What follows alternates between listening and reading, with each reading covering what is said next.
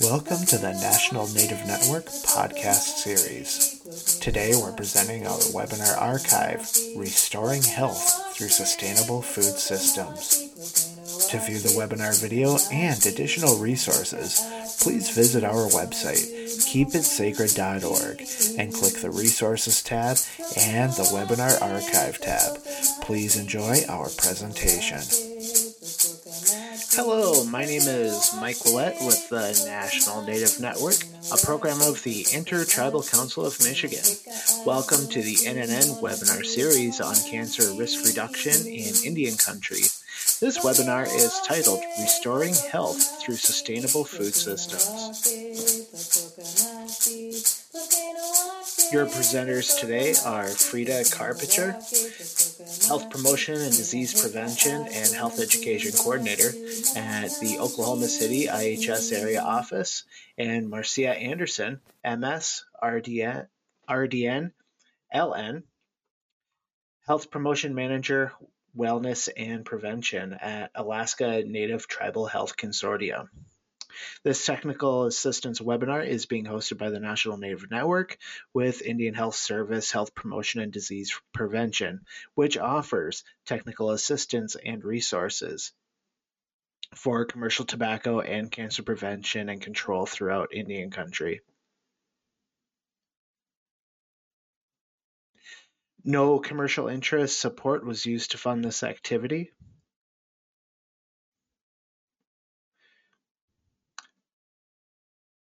There will be no CEs offered for this presentation.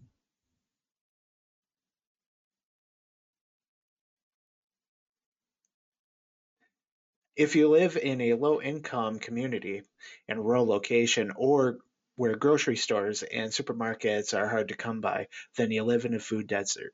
Food deserts are in areas where obesity is just one of the many serious health issues.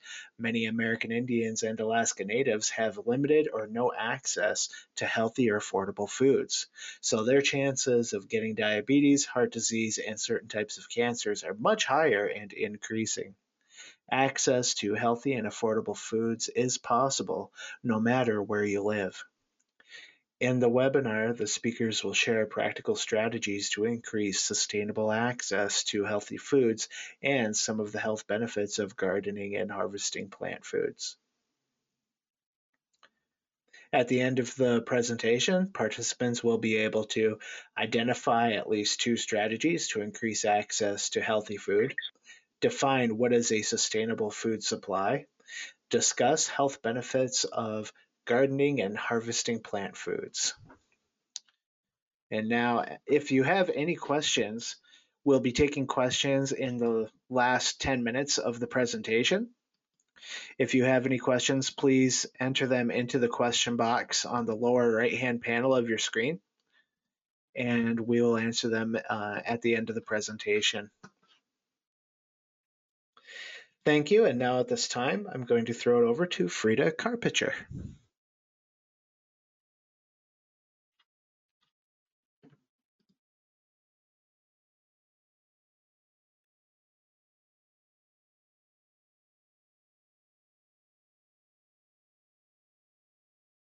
Good afternoon. Today, we will talk about food deserts and what you can do if you find yourself living in a food desert. Like, I don't see my slides.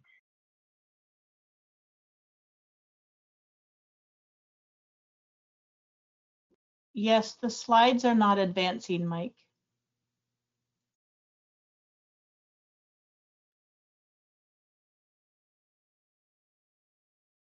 Hey, I know this worked in practice. I don't know what happens. I do apologize.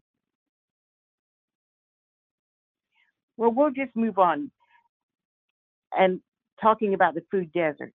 A food desert is any location more than a mile from where you are to good food. if you're in a town, a city, or a metropolitan area.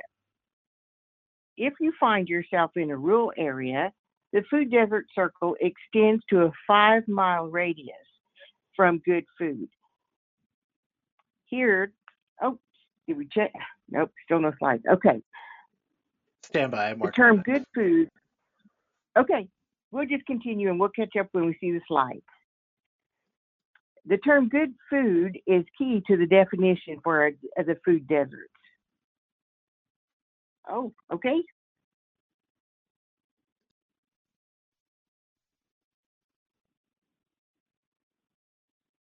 Part of the term fresh food or good food in its original state is the meaning of the rate, the mileage, and the location. There are exceptions where this definition cannot be used in places like Alaska. A mile or 5 miles doesn't mean a lot in large areas, Montana, Alaska, some of the greater distances to food. Okay.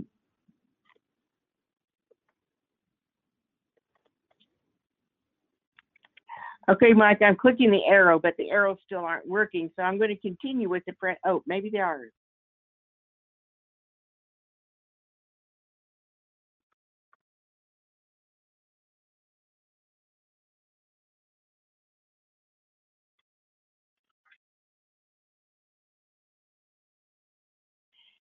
My slide was showing a traditional garden, in the ground garden out in the backyard. And the garden of picture I had was of an 80-year-old man, an Oklahoma Seminole elder in his 80s. And okay, here we go. This is what we usually think of. When you hear garden, this is what some of us picture in our mind that we normally would see. You see the corn growing, you see the squash growing, you can't really see the beans, but they're crawling up the corn stalks. All right, so this person was able to control their diabetes with only oral medication for more than 25 years, using his garden for food and the activities of hoeing his garden, taking out the weeds, turning the water on. He was able to keep his diabetes in check with just oral medication.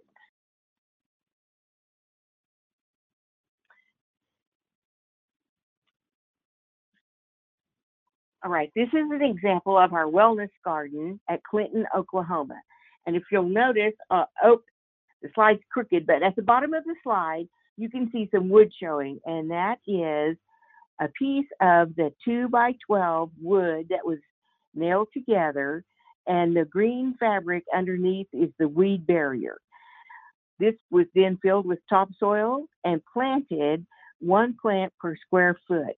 The straw that you see covering around the strawberries is used for water retention and is also used against the cold in the spring.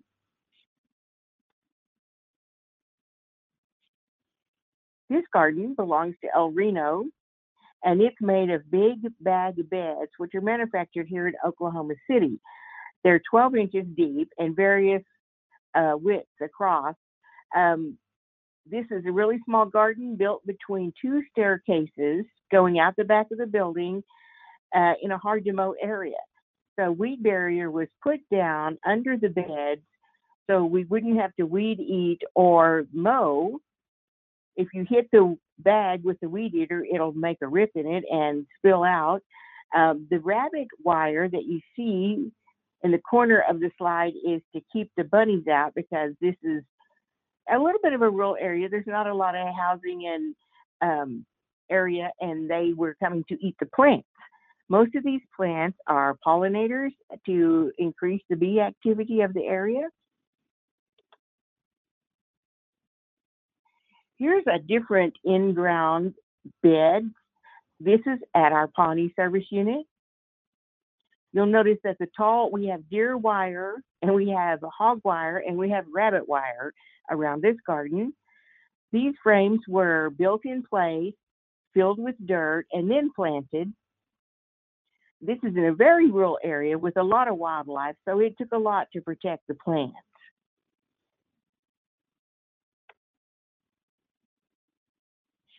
It's our most popular urban garden. This is called a bucket garden. A 5-gallon bucket will grow one plant because it will give you about 1.5 feet of dirt, and most plants take 1 square foot to grow, leaving space for a few marigolds planted around the edge to keep down the bug population.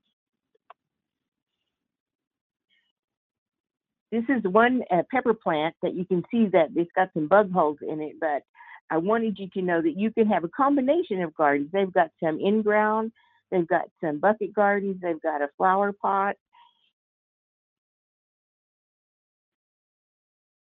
So any combination can be used to grow your garden or a community garden. These tall tomatoes are in a 5-gallon bucket, and you'll notice that the flowers which will turn into tomatoes, are just barely coming on, but you already see several tomatoes. So by divine design, not all your tomatoes get ripe at once, and one plant will usually grow tomatoes for a whole season if it's watered. Here again, this is part of our grocery garden project. I ask people to look at their grocery receipt and find the produce that they could grow that costs the most money. So if you can eliminate the highest cost produce, then you have more funds to use somewhere else. Most 5-gallon bucket beds do require a tomato cage for your tomatoes and sometimes even your larger bell peppers.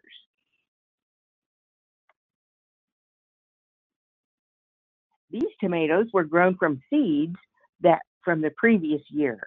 Now, the thing about collecting seeds is you have to know where your plant came from. If you go to a grocery store and you buy a tomato and you save the seeds, you're not always guaranteed your tomato plant will give you fruit. You can grow a plant from that seed, but it may not have any tomatoes on it because it could have been GMO'd to take out the reproductive gene for the fruit.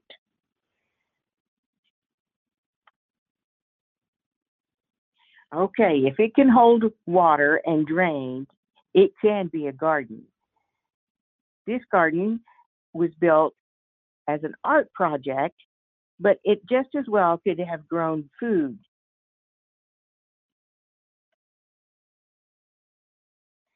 I know that around my community, around Seminole Nation, in the rural areas, we have a lot of cars on the property. And some of these cars could be turned into raised beds at the perfect height for gardening. You can't plant in the engine area because of contamination from car fluids, but you could cut the top off and use that area and cut the trunk lid off and use that area.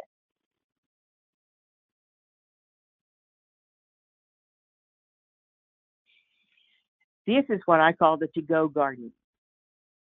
This garden belongs to a member that lives in an apartment with no direct sunlight. So she takes her little garden that's growing herbs with her to work, and she sets it outside to get sunlight during the day. In the evening, she takes it home with her and harvests herbs to be used with cooking. And this little drawer has about 6 plants in it, and it's all she needs for a one-person herb garden.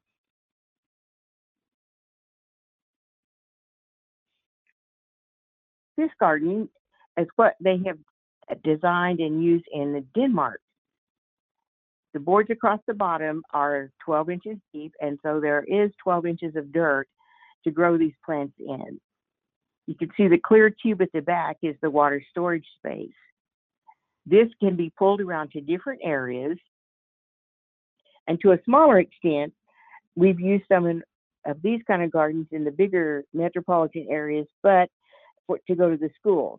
Not quite as wide as this because this takes a special permit to be moved. So it's just an idea that we could use in some of our areas. This garden also has the capability to be pulled under protection, say in a garage or a bus barn, if you need to keep out of the weather and to extend the growing season. All right, this is reusing a broken laundry basket lined with a black trash bag with holes in the bottom of the trash bag. You could fill this with dirt. Now, these strawberries, as you can see, aren't a foot apart. Strawberries necessarily don't take a foot to grow in, a foot of square dirt, but they'll grow in a much smaller area. You'll know when you start growing them, if they start crowding out each other and fighting for space, it'll reduce their productivity.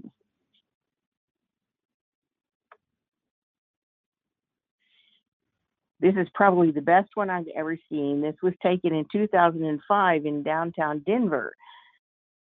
I saw this driving by, and the guy parked, and I got to speak with him, and he said, how do you do this?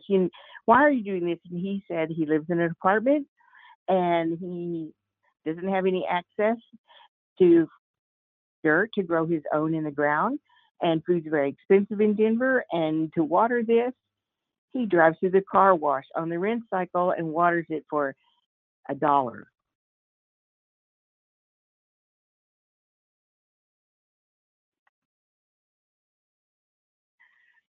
All right, that's the end of my presentation, and Marcia will be next. All right, Thank you. thank you very much, Frida. And at this point, we're going to switch the presenters over. Let me make sure that I can do that. Marcia? Yes, I'm here.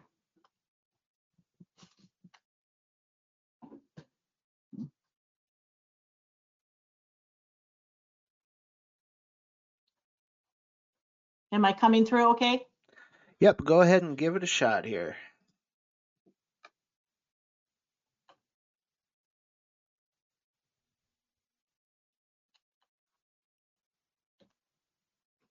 Okay, thank you, Mike. Hi, everyone. Good afternoon from Anchorage, Alaska here, and from the Alaska Native Tribal Health Consortium. We are also known as ANTHC. ANTHC is a nonprofit tribal health organization, and we are managed by the Alaska Native and American Indian people we serve, along with our tribal health organizations. We aim to provide the highest quality health services to all of Alaska's 227 federally recognized tribes around the state. We all work towards optimal health for our Alaska Native communities as a top priority, and ANTHC provides healthcare that's holistic, innovative, and creative with a strong focus on prevention. I wanted to introduce myself and why I am interested in sustainable food systems and why I'm really excited to share with you today on this topic. And thanks for having me. My name is Marcia Anderson, and I manage the health promotion program at ANTHC. And our program is part of the Wellness and Prevention Services. And I also serve here as the Alaska Area IHS Health Promotion Disease Prevention Coordinator. My family background is from the Alutiiq people of Kodiak, Alaska, shown in the south central coastal area of this map. And I grew up spending summers at our family fish camp in the Bristol Bay region of Alaska, which is shown here along the southwestern coast. And you know, I was able to harvest a handful of food from both of these areas, learning from my parents. We spent a lot of time outdoors when I was growing up. And with a state as vast as ours is, with many, many different temperate zones, there's a real variety of plants throughout the state. And it makes our work so very interesting. And I'm actually learning new things every day. I'm also a registered dietitian, and I really love to do anything just having to do with human health, comprehensively and culturally, as a way to reduce risk of chronic disease. Like many places throughout the United States, there is a fast-growing movement and interest in sustainable food systems. So let's talk about what is a sustainable food supply. It is where everyone has access to healthy foods that are nutrient dense. It is also access to cultural foods, whatever culture you may come from. And if you harvest cultural foods, it also means access to the lands where you can harvest. It can also pertain to your choice in store-bought foods or whether you grow your own foods, and can also include things like types of food preservation methods. A sustainable food supply means that there's a need for education around ethical harvesting, being good stewards of our land. The education can come from elders, from our conservationists, our ethnobotanists, our forestry and natural resource folks, and it includes being aware of federal and local guidelines for harvesting and managing forest products. It includes looking at access to public lands. It involves a need for increasing awareness around sustainable food systems and sharing this concept with others, young people, volunteers, so that they may join in the efforts for building sustainable food systems in our communities. It also means sharing what opportunities there are for careers in plant sciences and economics. Sustainable food supply is everything on this list and more to ensure we have healthy and affordable food options for our next generations, no matter where we live. We just heard Frida talk about food deserts. And if we look at the definition of a food desert used by the USDA, focusing on two factors, which is low income and low access, you know, much of rural Alaska has characteristics of a food desert. Traditional foods do remain a part of many Alaska Native people's diets, can be blended with store-bought foods or a food supplement program here and there weaved throughout.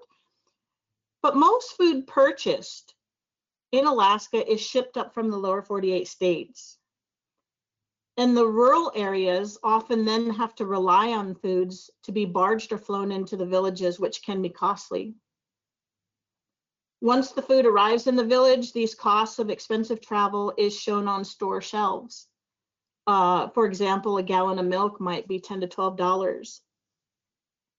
Some villages may have a limited selection of foods on their shelves at any given time, and certainly fresh stuff can be damaged or in poor shape by the time it reaches the village. And some rural areas may not have a store at all, or just a very small store. Some of these reasons here justify too why there is even more interest in sustainable food systems in our state, especially with the pandemic going on. How have we begun to address food security and food sustainability with our health promotion program? We do work with tribal partners and communities throughout the state of Alaska to provide culturally relevant prevention and health education strategies. Some of our primary focuses are listed here: encouragement to be active, promotion of healthy nutrition practices, of harvesting and growing your own foods and plants, and program support for tobacco cessation. These are all focuses to help decrease the risk for development of chronic disease. And very importantly, the work we do as a support services comes from direct requests or inquiries of the tribal regions and our villages. We don't insert what we think the village or tribal region needs. It does come from within that region or community, or from another program's request for our partnership and support. Our Alaska Native people, we do face many of the same chronic disease struggles as we all are familiar with. For example, according to the Alaska Native Health Status Report in 2019, cancer was the leading cause of death in Alaska, followed closely by heart disease. And nearly 70% of survey participants in this report were either overweight or obese. And this continues discussion then of how traditional plants may play an important role in preventative health. Means of harvesting and obtaining traditional foods is deeply rooted in the traditional values of our Alaska Native people. And preventative health for us is about engaging in your cultural values. Research has shown that engaging in cultural practices and traditional medicine, including the use of plants, can be helpful as a protective factor. When one participates in cultural practices, really no matter what culture that is, there is a strong sense of belonging and identity, which can provide strength and inner healing. Our elders here have told us, teach our young people about plants and do it in a way that engages them in our cultural activities. Our elders have shared that if we don't use the plants, they'll go away. And it is important to help our youth understand the connection of land and people, to be good conservators and stewards of our land.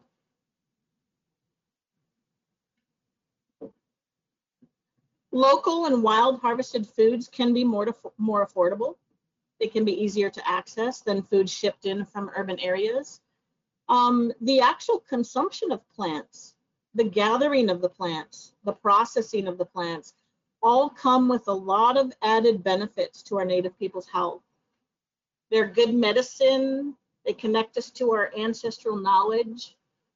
They certainly get us moving, bringing us out into the outdoors. They're wonderfully high in nutrients. Here are some examples. Our traditional berries are very high in fiber and antioxidants. Our greens, lots of good fiber, vitamins A and C in them. Our natural plants are oftentimes richer in vitamins and other nutrients than even some of our local grown plant foods, and they complement one another really well. I like this, the amazing amount of nutrition in rose hips, and thinking how warming, nourishing, and re-energizing a cup of wild rose hip tea is, especially in the cold winter months.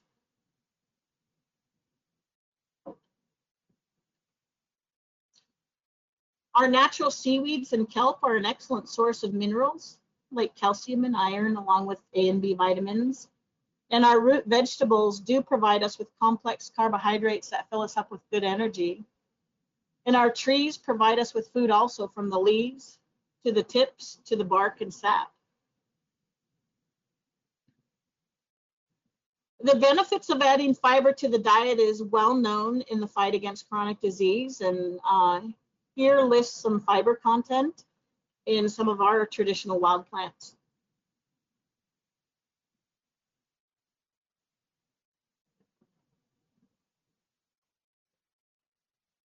Here are two of our plants harvested in spring for us, stinging nettle and fireweed shoots. Stinging nettles really is such a superfood. It's very nutrient dense, and you can do so much with it. You can add it to soups and make pestos, and it makes a really rich hot tea. And along with water, we do promote our traditional teas as healthy alternatives to drinking so many sugar-sweetened beverages. In addition to tasting great and providing these nutrients, our plants like stinging nettle are immune boosters. They can help fight colds and reduce inflammation. Fireweed shoots are a really great treat brought to us in spring also. They are great eaten raw by themselves or added to fresh salad. And they're really also very fun to pickle in your favorite vinegar. The maturing younger leaves of fireweed, especially prior to the flowers blooming, they're easy to harvest and dry, and they too make a great addition to a salad. And these leaves make a wonderfully soothing and gentle tea.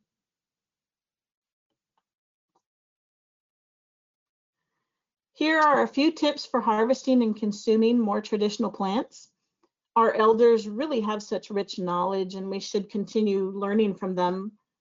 And we should share whatever knowledge we have with kids and grandkids in schools wherever you can.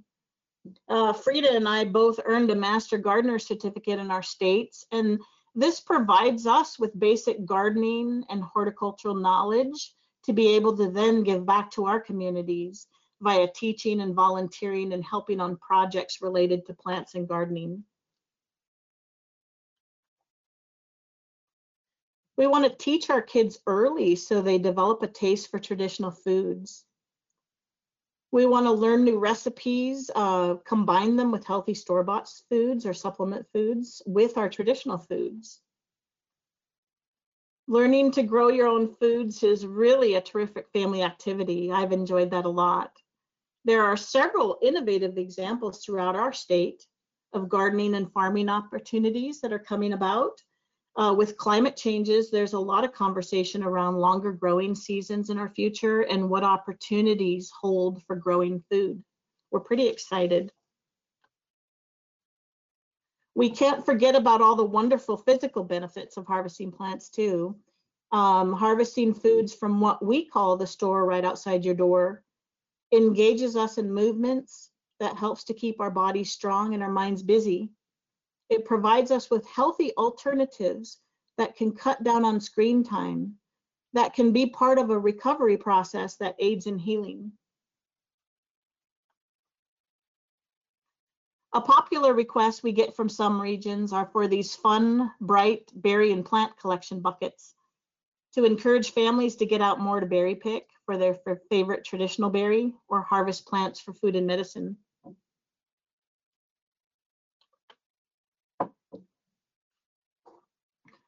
To provide an example of just how healing traditional plants can be in our lives, our worksite helped to implement a traditional garden at the Alaska Native Medical Center in partnership with our hospital food services. The garden is located in an outdoor courtyard next to the cafeteria. And the purpose of this garden is to increase and sustain traditional knowledge of Alaska Native plants. It connects patients and visitors and staff with an outdoor space that creates a feeling of home. It improves mental health and overall well-being for patients, visitors, and staff. Many people use this courtyard to eat meals in during the summer or just take a relaxing stroll as they recover and heal. Others can view the garden through the many windows that overlook the courtyard from the cafeteria, hallways, and patient floors. The garden consists of 3 Alaska biomes, which are tundra, bog, and birch forest. And each of these biomes does include traditional plants that can be found throughout Alaska. It looks like here we have some cranberry, currant, wormwood, and yarrow. They're all appropriate for food and medicine. Volunteers began working on the garden in the spring of 2018 in partnership with a university student who helped us to develop an implementation plan as part of his senior project. And it is important to include elders in all of our projects. Here we see Dr. Rita Blumenstein just enjoying the process of actually putting in the traditional garden at the hospital.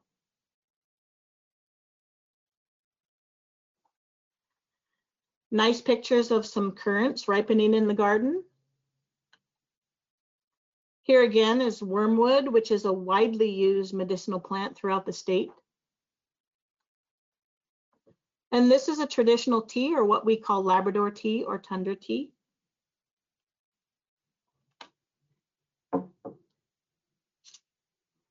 And this is a bog portion of our garden where we have many different types of berries. And you know, it's just really fun to sit in the courtyard and hear patients and staff talk about the plants. You might hear kids say, "Oh, that's so cute. I know that one. We picked that one at home." Or, "My gram makes ice cream out of that one. It's great." And the plants do inspire storytelling and sharing of knowledge. Staff members are grateful for having a peaceful space to take a mental health break from all the work they do for our hospital.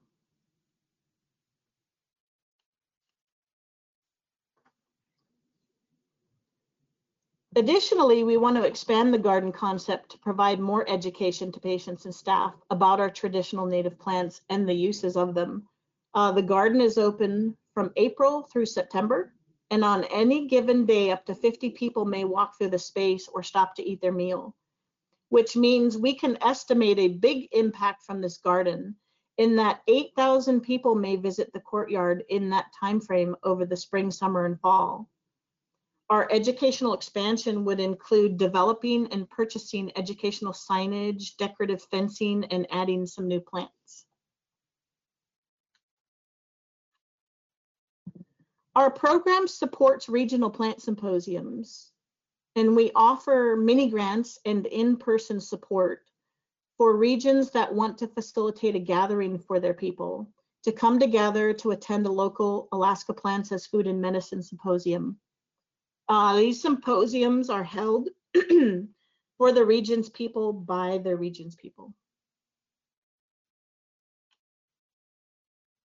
The symposiums promote traditional plant knowledge and ethical harvesting, which is important because there are unfortunately increasing gaps in the knowledge, practice, and skills related to our Alaska plants. And these symposiums can help keep knowledge alive. Our elders revealed through focus groups that we do good with our traditional meats and passing that information and skill along, but we often don't share enough about our traditional plants. And we need to ensure that this knowledge gets passed along to our younger generations. This sharing of knowledge and hands-on activities around plants that happens in these various regions in these symposiums helps to sustain our valuable natural and traditional food systems. We would like to expand these mini grants in the near future to include home, community, and our school gardens. One of our program themes is Hunt, Fish, Gather, Grow, and we would like to expand the grow section also. I'm really excited to hear what Frida is sharing today, as she is an amazing and rich resource with all of her experience, and we're grateful to be learning from her too. So thank you so much, Frida.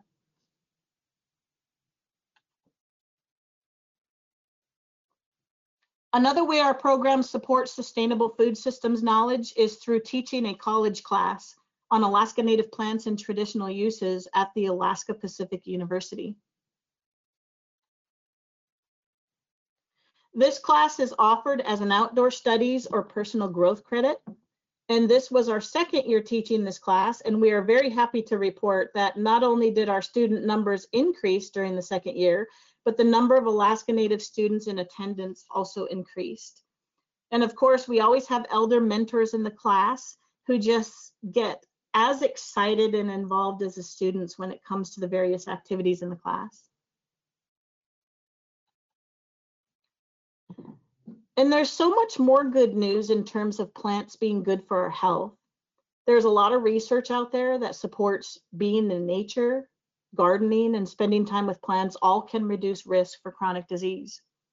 Chronic disease is the leading cause of death in the US, and having these chronic conditions can negatively impact people's daily living activities and just quality of life in general. One study concluded that plant gardening made people feel just as good as they did when they were out biking or walking, and that it increased their emotional well-being.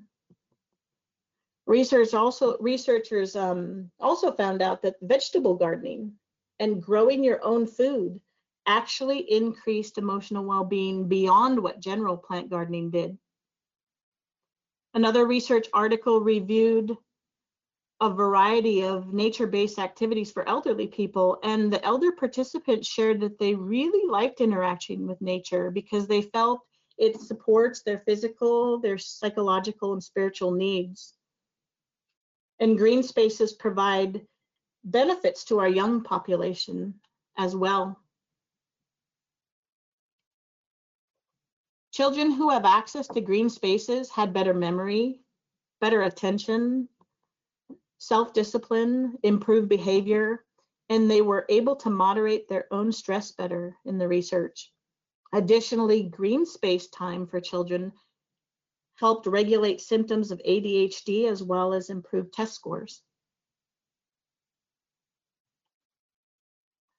Spending time growing plants, harvesting plants, interacting with nature has been shown to improve how we feel mentally, emotionally, spiritually, socially.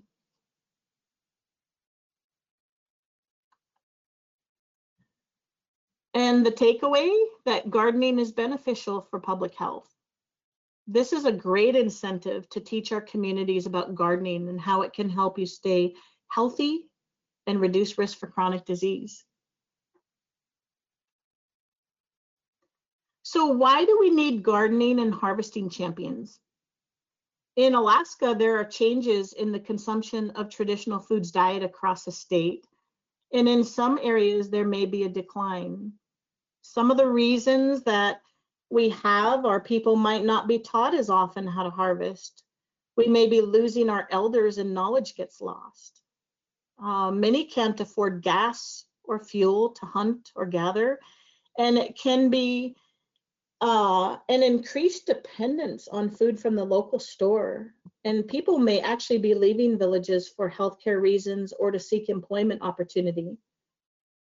Many have less time to harvest if both parents may need to work. And up here, rivers and lakes don't seem to be freezing up as fast or sometimes as much with climate change. And harvesting seasons are being delayed or shortened at times. Environmental toxins and pollutants can be of concern to some people and may deter harvesting. Federal or state guidelines, they can be often hard to fully know or understand, and they may limit the availability of some of our traditional foods or limit the times we're able to harvest.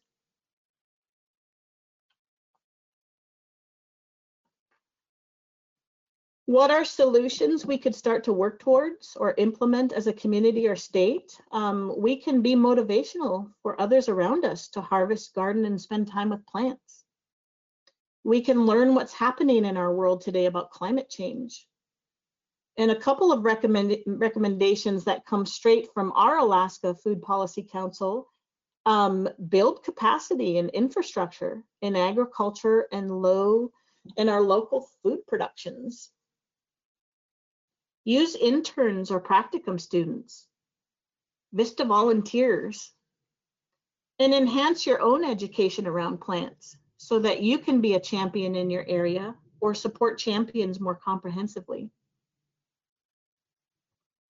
Many of our tribal programs, our universities, your own local botanical gardens, your own nature centers, cooperative extensions, they all have a variety of educational opportunities out there to enhance your skill and knowledge.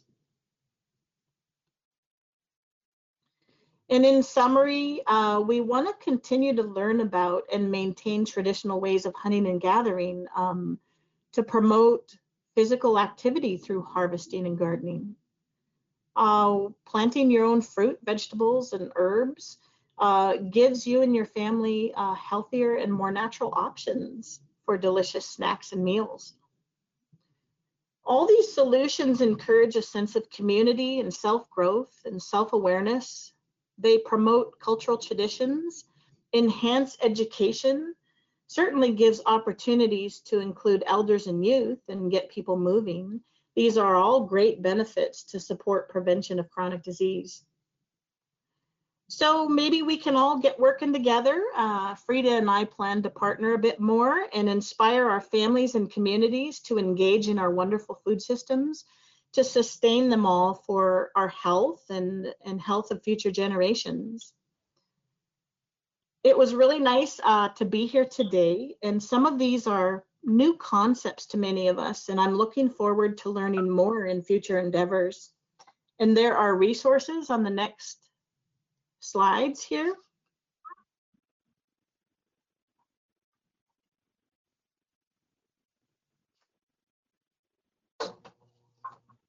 And we do have some time for discussion, and feel free to ask questions to Frida and I. And also, we would like it if you would share that if you might have or have heard of some projects or solutions that do enhance and support sustainable food systems, if you would share those too with us in the box. Thank you so much.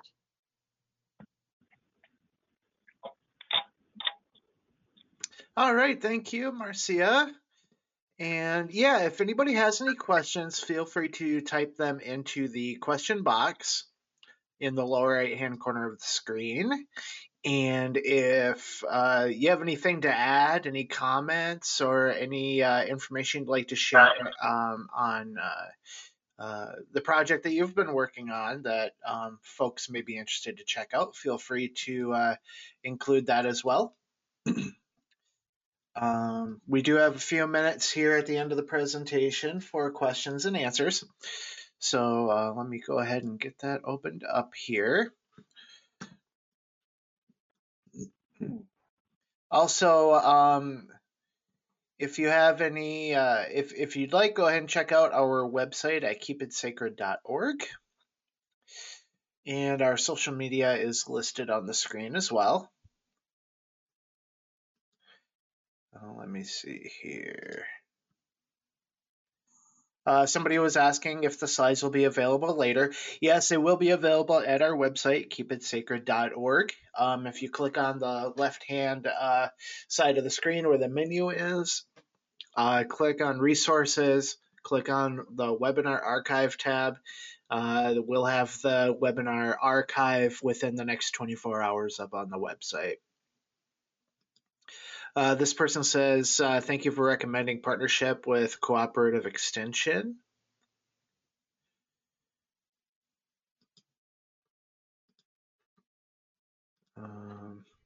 This person asks, how do you fund the community gardens?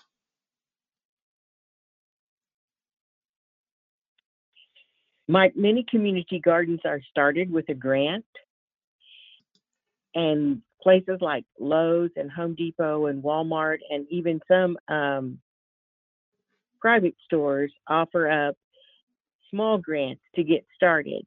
And many communities will offer the space, the actual ground. You just have to network and find out what's available to you in your individual areas. Awesome. Let me see here. This one says, wonderful presentation. We help support local gardening through the, excuse me if I mispronounce this, Klukwan Community Garden in Southeast Alaska. This person says, the South Central Foundation Health Education Department does an annual Get Your Garden Growing project, offering seeds, peat pods, and growing tips to our community. It's been a very popular event, and we use diabetes education funds from our grant to do this. This person asks, what plants are the easiest to begin with that you could suggest? Easiest for growing and sustainment. Thank you for the presentation. Depending on your space, I would say the easiest thing to grow is green beans, but they do like to climb. Another easy thing to grow is squash. It'll practically grow anywhere, but the runners do like to run across your yard. To keep them out of the grass, you can place newspaper held down by rocks underneath the vine, and that'll keep the grass out of the squash plant, and it will just go dormant. The grass will regrow back after you harvest your plant and take away the vine. Tomatoes are easy to grow, but they do need a little cage, and they do need 5 hours of sun a day. And the more tomatoes that are on the plant, the more water it requires. That's great. Thank you, Frida. To view the full webinar video and additional resources, please visit our website, keepitsacred.org, and click the Resources tab and the Webinar Archive tab. Thank you for listening to this Webinar Archive presentation from the National Native Network.